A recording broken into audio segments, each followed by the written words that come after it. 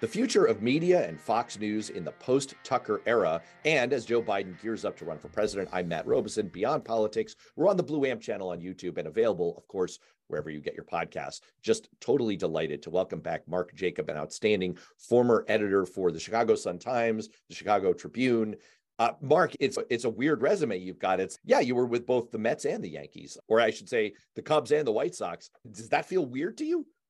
Oh, no, there's movement in journalism. It's witness Tucker Carlson. He'll end up somewhere. People move around for various reasons. I moved from the Chicago Sun-Times to the Chicago Tribune because I'd concluded that I was working for felons, and it was later proven they actually went to jail. Hey, you know what? I was about to ding you for comparing yourself to Tucker Carlson.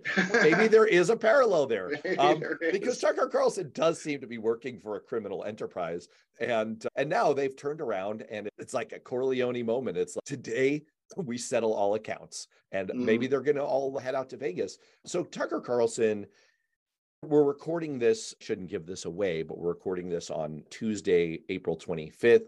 There's speculation out there that this is the beginning of a tip of the iceberg moment for a house clearing at Fox. Maybe it isn't, but I think that leads into the first issue that I have on my mind as a media insider and now a media critic.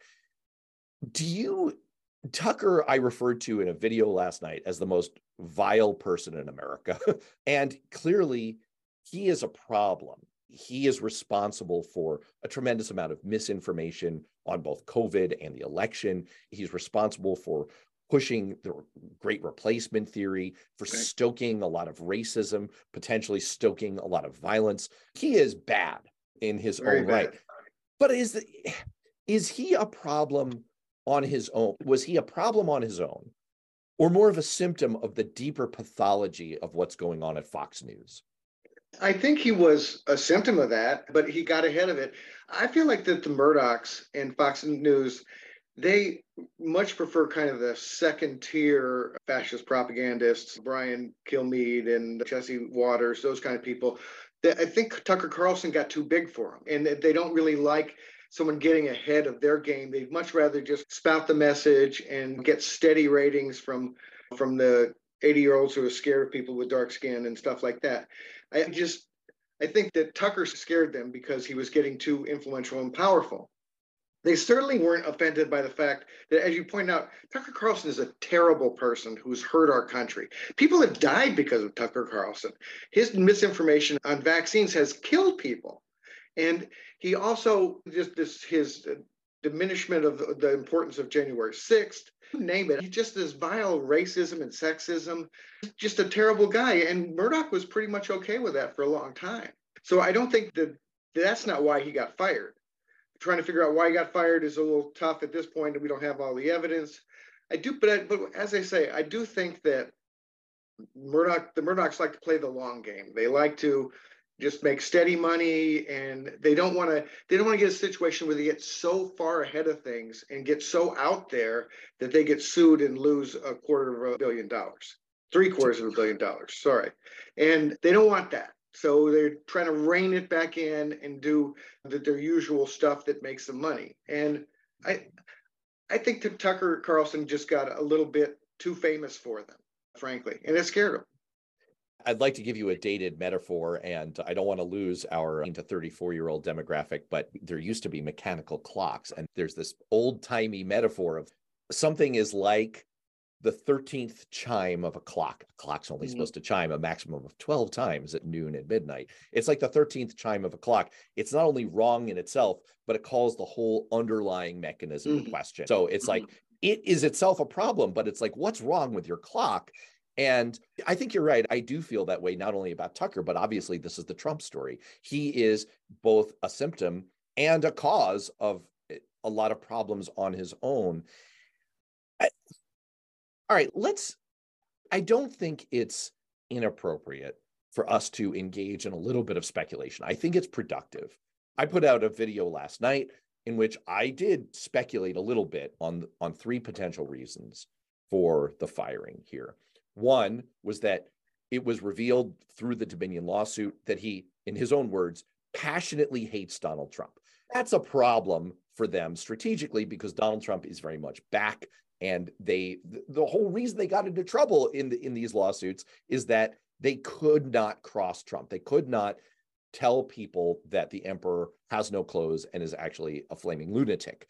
The second potential reason is that he was bad-mouthing company executives behind the scenes. Never a good practice at your place of employment. Don't do it, folks. Number three is that there are further lawsuits ahead, including from Smartmatic on the election disinformation angle, and also for harassment and he's been subject to these things before. So it seems like he was a bottomless hole of future PR problems for the company. Now, we don't know what we don't know, but just to lean on your experience inside media organizations and what we know based on these revealed messages about these topics, what in your mind stands out as what might have been the driving factor here, given that Tucker was giving Fox what it wanted in terms of ratings? That's really important to remember, is that he was giving them what they wanted and that they enabled it for a very long time. I just disagree with the Trump thing, because I think one of the characteristics of kind of MAGA mentality is short memory and not really remembering, not remembering things. Witness the fact that now they're like pounding on, we can't have a deficit, we're spending too much money. When Trump was president, they just went crazy spending money and giving tax breaks and just digging us into a big debt hole. But now they really went up 25% under Donald Trump. 25% of the debt that the U.S. has was in 4 years under Trump. Yet they're counting on their followers. Rightly, they're smart to count on their followers to forget all about that or not know it in the first place. So I feel like Trump and Carlson reportedly just talked on the phone about that, Carlson's comments, and made up. See, Trump doesn't really have friends. He just has temporary allies. He'll throw under the bus when he needs to, but he has them when he needs them. And witness the DeSantis thing. They're big friends, now they're big enemies. So I don't think that the Trump thing is a factor at all, frankly. I have to tell you. I do think that it might be that Murdoch certainly likes loyalty with his top executives and top personalities, and the Murdochs may have been offended by the various kind of backbiting comments that he made that were revealed in the Dominion lawsuit. So I buy that one. I do think it might very well be a factor of them thinking they're just going to get roasted on future lawsuits. And on the current one, his producer, Abby Grossberg, I believe is her name, has filed about sex harassment. That looks really bad. That's just this kind of... And anti-Semitic comments, which is the leitmotif that runs through the right these days. Yes, it is. If you're having lunch with Nazis and stuff like that. But that sticks. The real problem here, Matt, is that the people who are following Tucker Carlson and a lot of people who watch Fox like that stuff. They like saying terrible things about Jews. They like saying terrible things about women. They like this kind of white identity mentality. In fact, that's the real danger of Fox News and right-wing propaganda right now, is that it's making people feel good about hate. It's making people feel that, boy, I've always felt this way, but now I can do it publicly. Now I can be really hateful. And that unleashes something that is very dangerous for our country. People need to be ashamed of being bigots. And we need to make them ashamed of being bigots. When we don't, they act with bigotry. That's a big problem. When you have a major news outfit encouraging people to behave badly and to hate their country and to love people like Vladimir Putin. That's another thing. You didn't mention that because there's a big long list of stuff that Tucker Carlson was terrible at. One of the things he was totally undermining the effort to Ukraine as a democracy and pushing for Vladimir Putin to take them over. Totally. And they're a fascist, anti-democratic force. That's really the only way you can look at that. And I feel like what Murdoch did with getting rid of Tucker Carlson was try to rein in a little bit so that they don't have these gigantic legal problems. And so they can just steadily do what they've been doing. Remember that Fox News wasn't always this terrible. They started out and said, we're going to be legitimate news, but we're going to do it from a conservative perspective, which I'm all in favor of. If they want to do that 100%, that's great. But steadily, and especially when Trump hit, they just went to the lie. They went to we're not going to report the news. We're going to lie about the news. And we're going to invent lies about the news, and we're going to invent talking points. And that's where they're at now.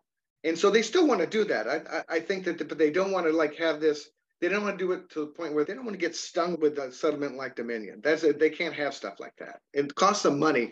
And if there's anything that Rupert Murdoch likes more than right-wing lies, it's money. I want to read back to you a little bit of what I'm hearing, because what you said earlier was that the undercurrent is that Rupert Murdoch and Lachlan Murdoch is right. Who Scion. Seems to be really in sync with Rupert. I mean, that Rupert Murdoch, there is only so high that you can get before he starts to get bothered. He does not like it when you get bigger than the company, or you think you're bigger than the company. And we've seen this before: Glenn Beck, Bill O'Reilly, and now Tucker. And so there is a pattern there. And in at least two of those three cases, I can't remember with Beck, honestly, there was the other thing I hear you saying is that maybe it's both at the same time. There may have been an inciting cause. There may have been an excuse, essentially, which is, all right, you are a sexual harassment lawsuit / PR nightmare for us. But that was just the excuse, essentially, that the real underlying reason is no one's bigger than Rupert. No one's bigger than, but it's like Roger Goodell in the NFL. It's protect the shield. No one's bigger than the corporation. It is obviously an interesting coincidence, and a lot of media organizations led with this yesterday, that this happened on the same day that Don Lemon was fired from CNN. And I guess the question that it arises for me out of these situations is, Fox was totally fine with Tucker's act, and they seem to be able to tolerate all of this as long as it was making them enough money and giving them enough ratings that they're like, eh. And all of this seemed to go down relatively quickly. They teased his show the next night. He signed off fully expecting to be there. They were prepping through the weekend as if the show was going on. Who knows? I don't want to speculate about what the internal tipping point was, but is that the calculus that goes on inside media companies like this, that we know that certain figures that we have working for us are inflammatory? We know that they're provocative. We know that they may be corrosive in a way. We are willing to tolerate it up to the point that our accounting formula says it might cost us more than it makes us. Is that really all it is? Yep, that's all it is. Yes, and I've seen it in action in various news organizations. That yes, you have somebody who looks like they're being very successful. They're successfully building market for you and building brand, but they get bigger than the company, and they get scarier, and they start doing, and suddenly their act doesn't wear as well. Also, the second thing you pointed out with him saying terrible things or mean things about other Fox people and really acting like he had no respect for the company. Big bosses like that, like the Murdochs, they're sensitive to that, and they don't like to be insulted, and they may just have had enough. They may have decided we rode this horse as far as we can, it made us a bunch of money. See you later. And as I said before, I do feel like this, they almost prefer this kind of steady, kind of second tier Fox and Friends host type person who will just be with them and will say goofy things, but will spout the company line, but won't get ahead of things and won't become this gigantic brand in and of themselves. They want Fox to be the brand. Let's take a break. We'll be right back. That's very important. And it is interesting. And I made this point in the video I did last night, that you do see this pattern in media organizations, even outside of Fox and other news organizations. Again, you saw it with Bill O'Reilly, you saw it with Glenn Beck, that sure, there was an inciting cause when they, jettisoned those guys, but also there was a time where Glenn Beck was the biggest star and he was a little bit bigger than Fox, and that made them uncomfortable. You saw with as anodyne a figure as Bill Simmons, who was making ESPN a lot of money before he said, he directly challenged John Skipper, the boss of ESPN, and said, go ahead, you fine me for this. I dare you, when he went out and criticized Roger Goodell. What did John Skipper do? It's okay, invitation accepted. And before you knew it, he was out of the company. They're probably both worse off for that.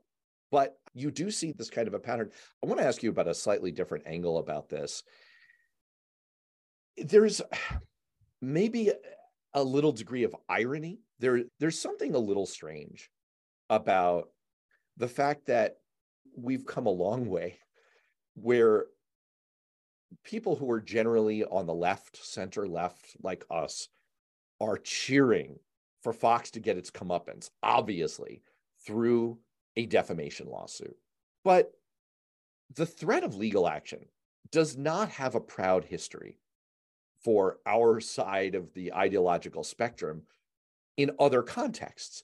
I'm thinking specifically about the Jeffrey Wigand, the insider situation with 60 Minutes, where essentially the tobacco companies were able to shut down a 60 Minutes expose on the fact that they knew about the dangers of tobacco by threatening them with a tortious interference lawsuit. And then you had Voldemort himself coming into office as president saying, we need to change the libel laws. We need to change the defamation laws, make it easier to put media companies out of business because I'm so brittle and sensitive. You can't say anything bad about me. And so it does seem a little ironic that we've gone from saying, oh, no, that's terrible. This is an awful restraint on the media to saying, yay, lawsuits. But help me walk through that. Yeah, the standard now is New York Times versus Sullivan, or Sullivan versus New York Times. It's where a person in Alabama, a public official, sued saying that New York Times has gotten facts wrong in an ad they ran. And it was just ruled that the person was a public figure. And that was that there was a higher standard for a libel for a public figure, that it had to be actual malice or reckless disregard for the truth.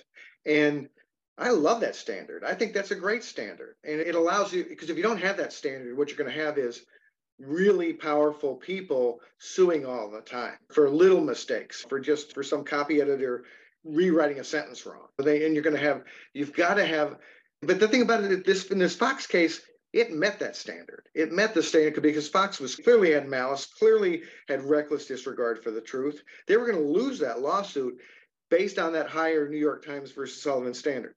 And I like it the way it is. And if the Supreme Court is to knock down that standard and let people who are designated as public figures have the same standards as non-famous people, you're going to see a lot of lawsuits by rich and powerful people trying to knock down and scare news organizations. So it could have a very chilling effect on the news business. But I just think it's wrong to view this Fox thing as something where it's a departure from people like me who love journalism and are, I would say, center or left of center. And I don't see any inconsistency there at all. I like the way it is now. I think that news organizations ought to be telling the truth and not purposely lying. And when they are purposely lying, it shouldn't matter whether it's a famous person or not famous person. They ought to be held to account for it. What is it with these MAGA authoritarian types? This is a total sidebar, but what is it with them and how freaking brittle they are? I'm just reminded of the fact that Marjorie Taylor Greene literally called the cops on Jimmy Kimmel for telling a joke about her. She called the Capitol Police. She's, oh no, I've been offended. And Donald Trump, this was the hilarious comeuppance that he deserved in the whole ridiculous Republican weaponization of the media, or whatever they're calling their total BS investigation into, I don't know, Hunter Biden. Oh, yeah.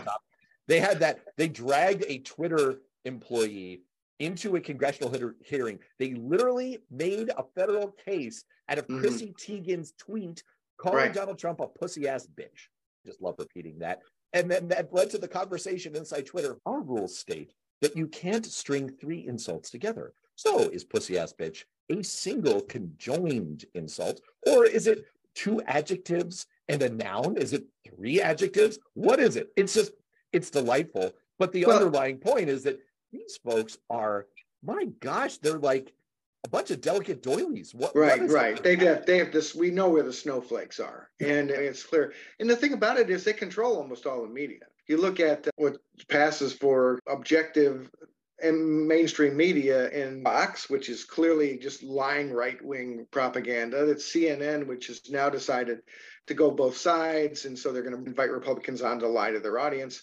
And then you have MSNBC, which, if that's liberal, then we're in big trouble. And we are in big trouble because it's not liberal. That's as close to center, middle of the road as there is, I think. But there's not a left-wing equivalent to Fox. And you also, the New York Times, the Washington Post doing just the wrong thing a lot of the time, and still trying to just desperately pretend that Republicans are a legitimate political party instead of a criminal movement. I actually, that's exactly where I want to go, although I want to put it in the parking lot. Just one more kind of on the Fox thing. You reminded me a moment ago when you were talking about Tucker Carlson and the implicit permission, the shifting of the Overton window that he accomplished by essentially giving aid and comfort to bigots and to potentially violent extremists by essentially normalizing. And it was the opposite of the campaign that Stetson Kennedy led that was partly responsible for shutting down the KKK in the 1950s and 60s, this idea of frown power, the idea of there has to be a social consequence. There has to be a negative reaction that you get. We called it frown power, and it sounds very 1960s, honestly. But there's something to it. There's social science behind this, that you need to get a signal that, you know what, this is not okay. This is a problem. And it just, do want to move on to the larger point about how the mainstream media is eroding. And this is something we've talked about before, and it's especially important in light of Joe Biden's announcement of his reelection campaign. But I want to pause for a moment on, I just think you're making a very insightful point that what's in the news is the defamation lawsuit and the lies, the objective lies about things like COVID and elections that are so obviously prima facie evil and wrong.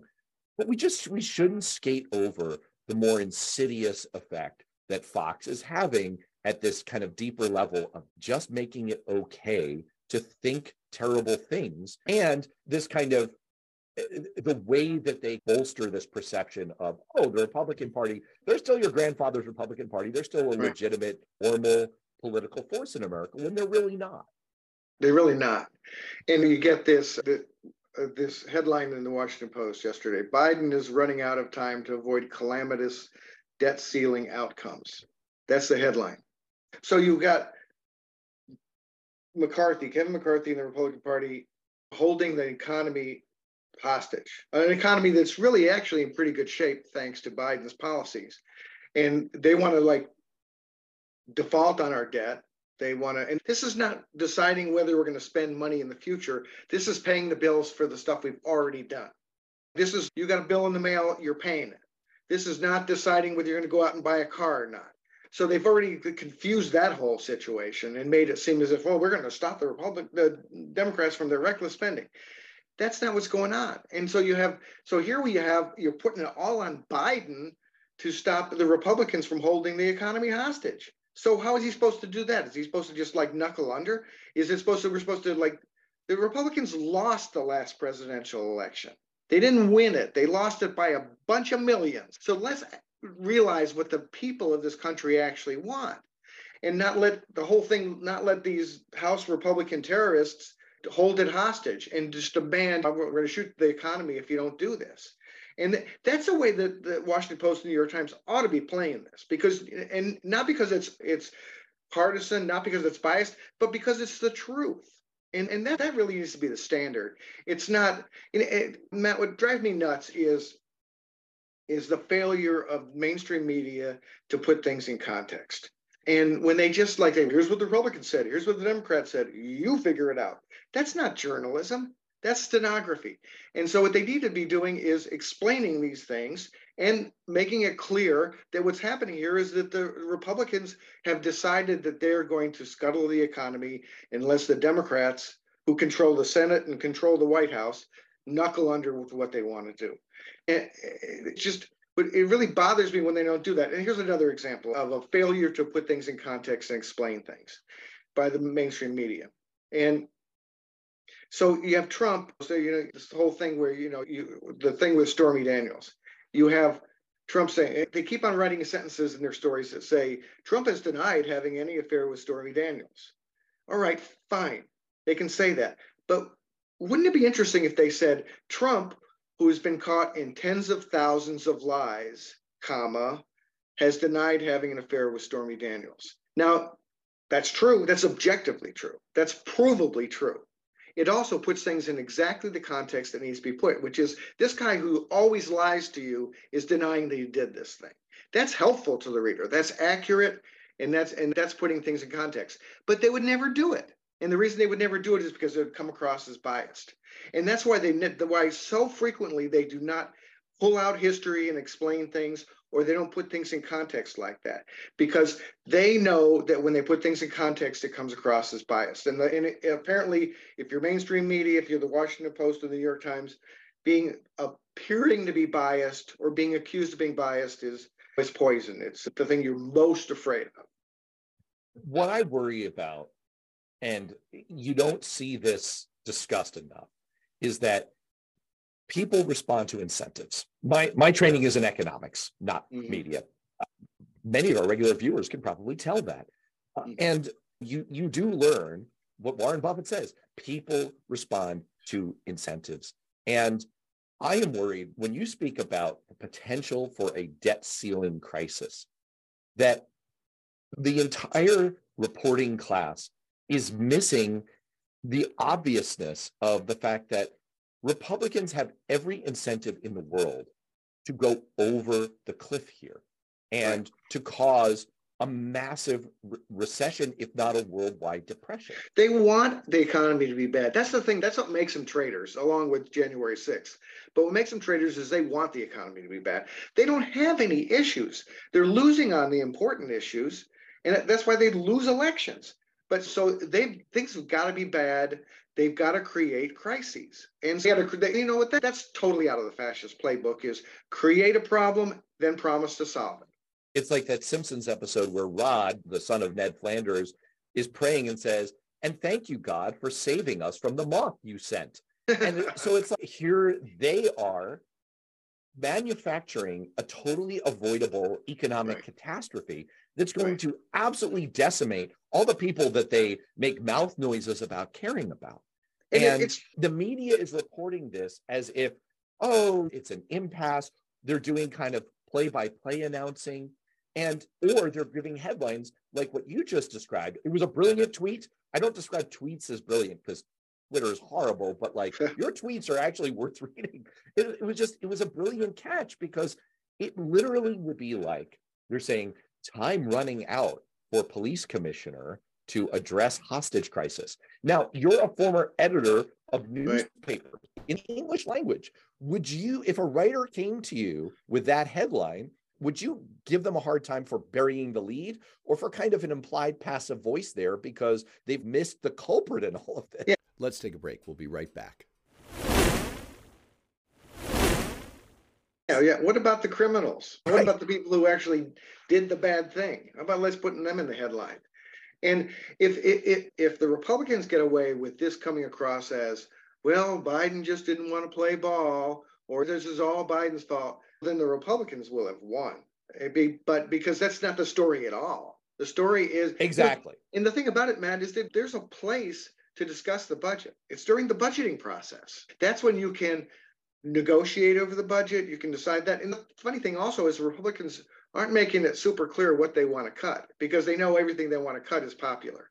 And so they just want to look like fighters, and they want to, but in effect, they're obstructionists. Well, they're also taking advantage of the fact that this is such an abstruse issue. It goes over most people's heads. Yeah. Every time I talk about it on this show, I feel like I have to give a disclaimer where I'm like, I know talking about debt and budgets is a snore. I'm sorry, but it's really important. I had Mark Zandi, who's one of the most celebrated economists in America, on the show. And I was asking him, and he did in wonderful clarity explain, here's why this is so bad. Here's why we should be afraid of this. Here's why they're playing not just with fire, but with like dynamite, our lives here. And I thought it was riveting stuff. It's just what Republicans are taking advantage of is the fact that people just aren't that interested in those shows, in those videos. They just don't do as well. And that's a problem. This is the perfect issue for them, because by the time the dust settles, when it really matters, when it comes down to voting, I guarantee you there are communications operatives inside the Republican Party right now who are thinking this or saying it out loud, where it's like, people are going to forget. They're going to forget where this came from. They're going to forget why we're in a crisis, why we're in a recession, and they're just going to blame it on the president. That's what they're banking on. And people should pay attention to the debt ceiling, because this is the pathway that Republicans have laid out for the return of Donald Trump and the end of American democracy. This is the way it gets going. I mean, it is fascist playbook. Create a crisis. Chaos is their friend. They don't want things to work out. Look at the whole Trump administration. They could even pass an infrastructure bill. What are you talking about? They don't pass things that will ever become law. And the House is saying, we're passed a bunch of stuff. It's all crazy stuff that they knew the Senate wouldn't even take up, and that even Mitch McConnell wouldn't support. So it's all this kind of goofy kind of theater that the House Republicans are pulling. But they're playing a dangerous game. And it's really up to the news media to explain it properly so that the people who are playing the dangerous game get blamed for it if it goes bad. And my personal opinion is that Joe Biden shouldn't do anything with them, should not negotiate, should not agree to do anything that he wouldn't do otherwise. And he should say, let's wait for budget time and we'll talk about those things, because that's when we should. Right now, let's get the debt ceiling raised so we pay our debts, so we're a legitimate country who pays its debts. And so we're not a third world banana republic. And I think he ought to call their bluff. I'm not sure it is a bluff, because that's the sad thing about how terrible the Republican Party is. I think there are elements of the Republican Party who will be happy if we default on our debt, because it'll make America look weak. They'll run on it. They don't care about poor people having jobs and stuff. They just care about their own political power and their money. And that's the incentive piece. That's what has me worried, is that are there responsible humans still in the Republican Party? Yes, of course there are. There are some. I think deep down, I think Mitt Romney understands the consequences here. I will give some credit here. I can't believe these words are about to come out of my mouth. I don't know. I'm going to look over my shoulder like lightning may hit me for this. I think that Mitch McConnell actually does not want to default because he understands the consequences. I think I can't be sure about that.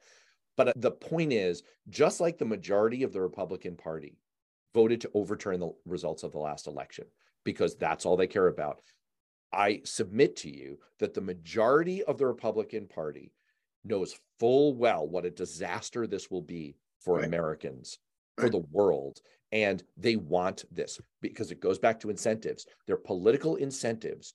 They will pay no political penalty. They will only reap political benefit if things go horribly wrong. They think that this is their path back to holding on to some political power, and they are willing to take it, and they're willing to throw all of us under the bus for it. And the only thing that I think can stop it is the media, and they seem unwilling from that headline. That's why I thought that headline catch was so brilliant from you. That headline is the canary in the coal mine. If this is the way the media is going to report on all of this, we're in trouble. Right. It's Kevin McCarthy's talking points. And the fact that they're doing that. You're saying something nice about Mitch McConnell, which I hate to hear. I will agree. I feel like the Republican Party, virtually the entire Republican Party is a disaster and dangerous to our way of life. But I think there's slow coup people and there's fast coup people. And the slow coup people are people like McConnell and Mike Pence and like that. And they would much prefer to cheat their way into power in the Supreme Court and the vote and gerrymander and then slowly take power away from Americans, specific Americans, as opposed to the Marjorie Taylor Greene, Jim Jordan type, the coup people, the January 6th people. Those are the fast coup people. The sad thing is that you've got two kinds of Republicans, both terrible, but one is more like this process coup bunch, and one is this violent, sudden coup bunch. It reminds me of the Blues Brothers. Yeah, it's like that's a great delineation. It reminds me of the Blues Brothers. We play both kinds, country and Western. They're all coup people. Don't get me wrong. But variety. This is what counts for diversity of the Republican Party. Right? You've got slow coup and fast coup. But it is, when I discuss this with our panel show with my Republican counterpart, who is a sane and very thoughtful human being, she will push back. No, it's not really the majority of Republicans. All right. Let's stipulate for a moment that she's right. And she might be. She might be. Okay. You still have we're just all bystanders here issue for them to deal with. Because even if you agree that what's going on here is there is a small faction of Freedom Caucus, Marjorie Taylor Greene, Lauren Boebert, Matt Gaetz nut jobs, who are exerting a tremendous amount of power over the Republicans in charge in the House, because they have Kevin McCarthy by the you-know-whats, Right. and they extracted this out of him. They can take away his speakership at any time that they want to, and so they're just going to drive him. Even if you accept that, where are the profiles in courage in the Republican Party saying, holy smokes, what are you fucking maniacs doing? I have people I represent in my district who are all going to lose their jobs and their houses with you people. Like, no. Who is there to say no? I feel like that the only good Republican is the next Republican. And there are some, you see some. I maybe Kinzinger, for example, or the Lincoln Project people consider themselves Republicans, but I don't, because I think the Republican Party has gone so far away from any kind of real limited government kind of approach. I'm the son of Goldwater supporters, so I understand the right wing. I understand conservatism. Oh, you're a reverse Alex P. Keaton. I love it. Yeah, in a way. But I understand that. And again, you know what, Matt, if Fox News was an outfit that was just saying we're against abortion and we're for cutting government spending and that kind of stuff, those are all issues we can talk about. I don't view that as like dangerous, but trying to steal an election, and those people tried to steal an election, that's treason. That's the kind of stuff you can't accept. That's where they go over the line. And so that's why I'm saying that the Republican Party is just not a political movement anymore. It's not a legitimate political party. It is a fascist movement, a white identity fascist movement designed to pull us back into the 1950s or earlier, anti-people of color, anti-women, and not really, certainly not a get government off our backs party. Look at all this stuff. Like, we're not going to let people travel to other states to get abortions, and we're not going to do we're going to ban books. Banning books is not get government off our backs. Banning books is government on our backs, and that's where they're at. And it also scares me, and just in general, about this with the fascist movement that used to be the Republican Party, is that they just, there's no stopping. There's no place where they will say, oh, let's share power. They don't want to share power. And they also had so demonized their enemies that they've made their enemy. This whole thing of Democrats want to kill babies after they're born, that kind of stuff. Donald Trump literally said that yesterday. Yes. And what it reminded me of is the whole kind of blood libel that against Jews in the world that's gone on for world history, but was really pushed by the Nazis, where Jews are like stealing Christian kids to use their blood to bake matzah bread and stuff like that, which was at the time that's a crazy thing. Nobody could possibly believe that. People did believe it. And not only did they believe it, they acted on it. And so when you can so demonize the other to where you can make them think, oh yeah, the Democrats really do want to force all our kids to be trans, and they all want to do this crazy crap that they come up with. If they can get people to believe that, they can get people to hate the other side so much and to forgive their own side for all the rampant corruption that it doesn't matter anymore. I think, and I feel like that's the real goal of all this stuff, is to so demonize the left and people of color and LGBTQ people, anyone who's the other, who's not a white heterosexual male being weird. That concept, when you can get to them to where they hate everyone else, then it doesn't matter what their side does. Whatever their side does is, well, that's what we had to do. We didn't have an excuse. We're fighting the devil over here. So if we're a little devilish ourselves, it's okay because we're righteous. And then what happens is your side, all the gloves are off. Your side is no longer judged, has no set of ethics or anything. And that's what the fact that you actually have Republicans saying that Trump is brought to us by God. God sent Donald Trump. How crazy do you have to be to think that? You have to be exactly Marjorie Taylor Greene crazy, who claimed that Trump was Jesus because he got arrested. I think that does bring the conversation full circle, because that is the corrosive effect. Ultimately, it goes back to your kind of the insidious effect. It's the stuff that's subterranean that's going on at Fox News, which is this permission structure that it gives all of us psychologically, and especially the people on the right who are activated, who are kind of comforted in, we're going to move a little bit further this way, we're going to move a little bit further this way. And what it really feeds into is what I was talking about, this bystander effect in the Republican Party, where I do want to credit, this sounds like one of those trite things, like some of my best friends are Republicans. I legitimately have Republican friends who consider themselves to still be Republicans and who are operating under the thought that they're against Trump. They think all of this stuff is bad. They think Marjorie Taylor Greene is bad. They're embarrassed about all of this, but they think it's a rough patch. They think they're going to get through it.